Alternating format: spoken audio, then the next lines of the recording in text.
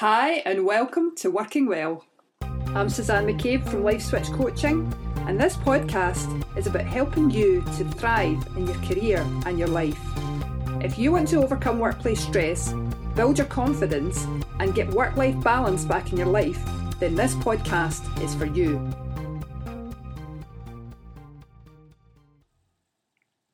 So welcome to the show. And today I'm following up on a message I put on my Facebook page a couple of weeks ago, my Life Switch coaching page. And I asked my followers, what would you like to hear about on the Working Well podcast?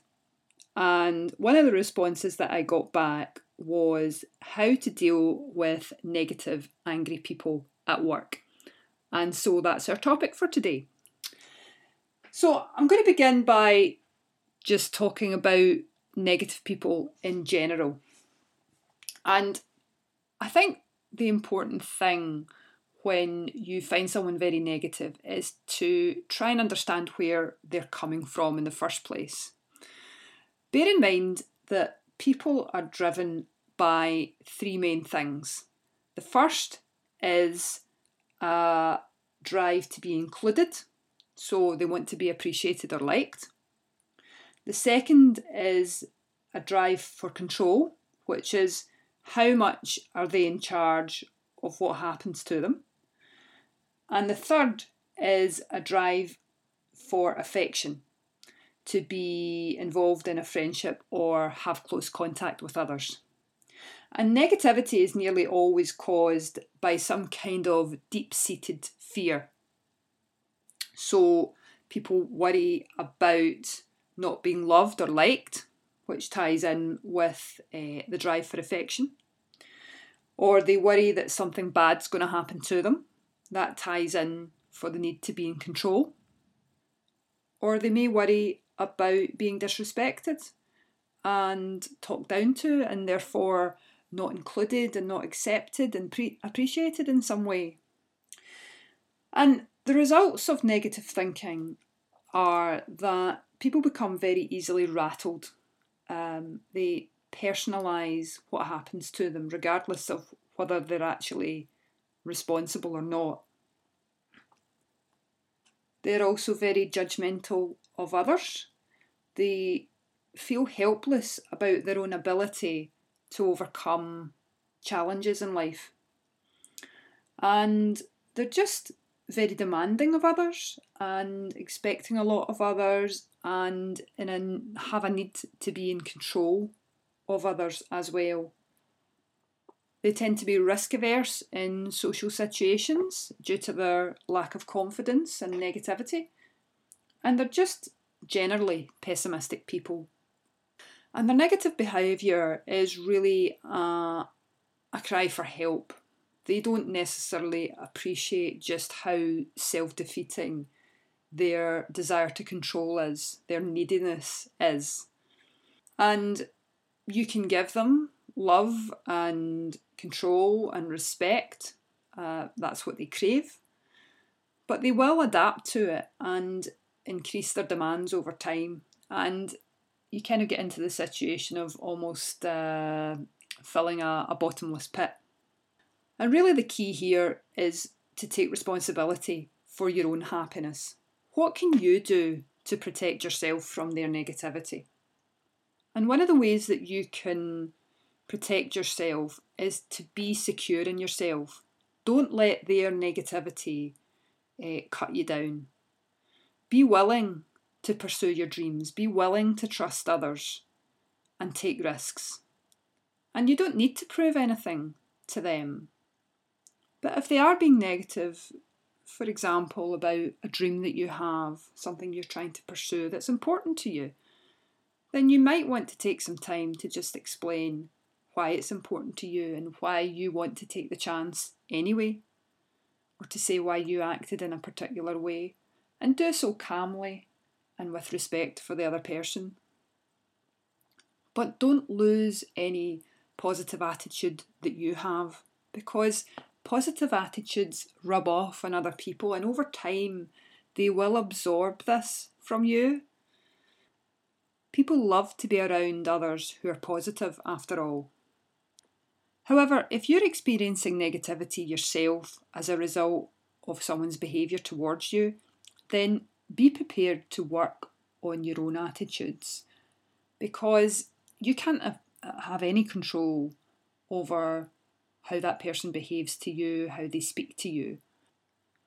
But you can control how you see the situation, and you can build up your own levels of confidence and resilience. So let's move on to colleagues who are particularly angry. What do you do when you're around someone and have to work beside someone who is angry a lot of the time, or maybe it seems like they're angry all of the time? So the first thing to bear in mind is to keep yourself calm. Stay calm. Don't react to their anger. Remember, their mood may be the result of something external, something that's going on in their personal life that you have no knowledge or control over. And be willing to start a dialogue with them. Ask them if there's anything that you are doing to cause the frustration that they're experiencing.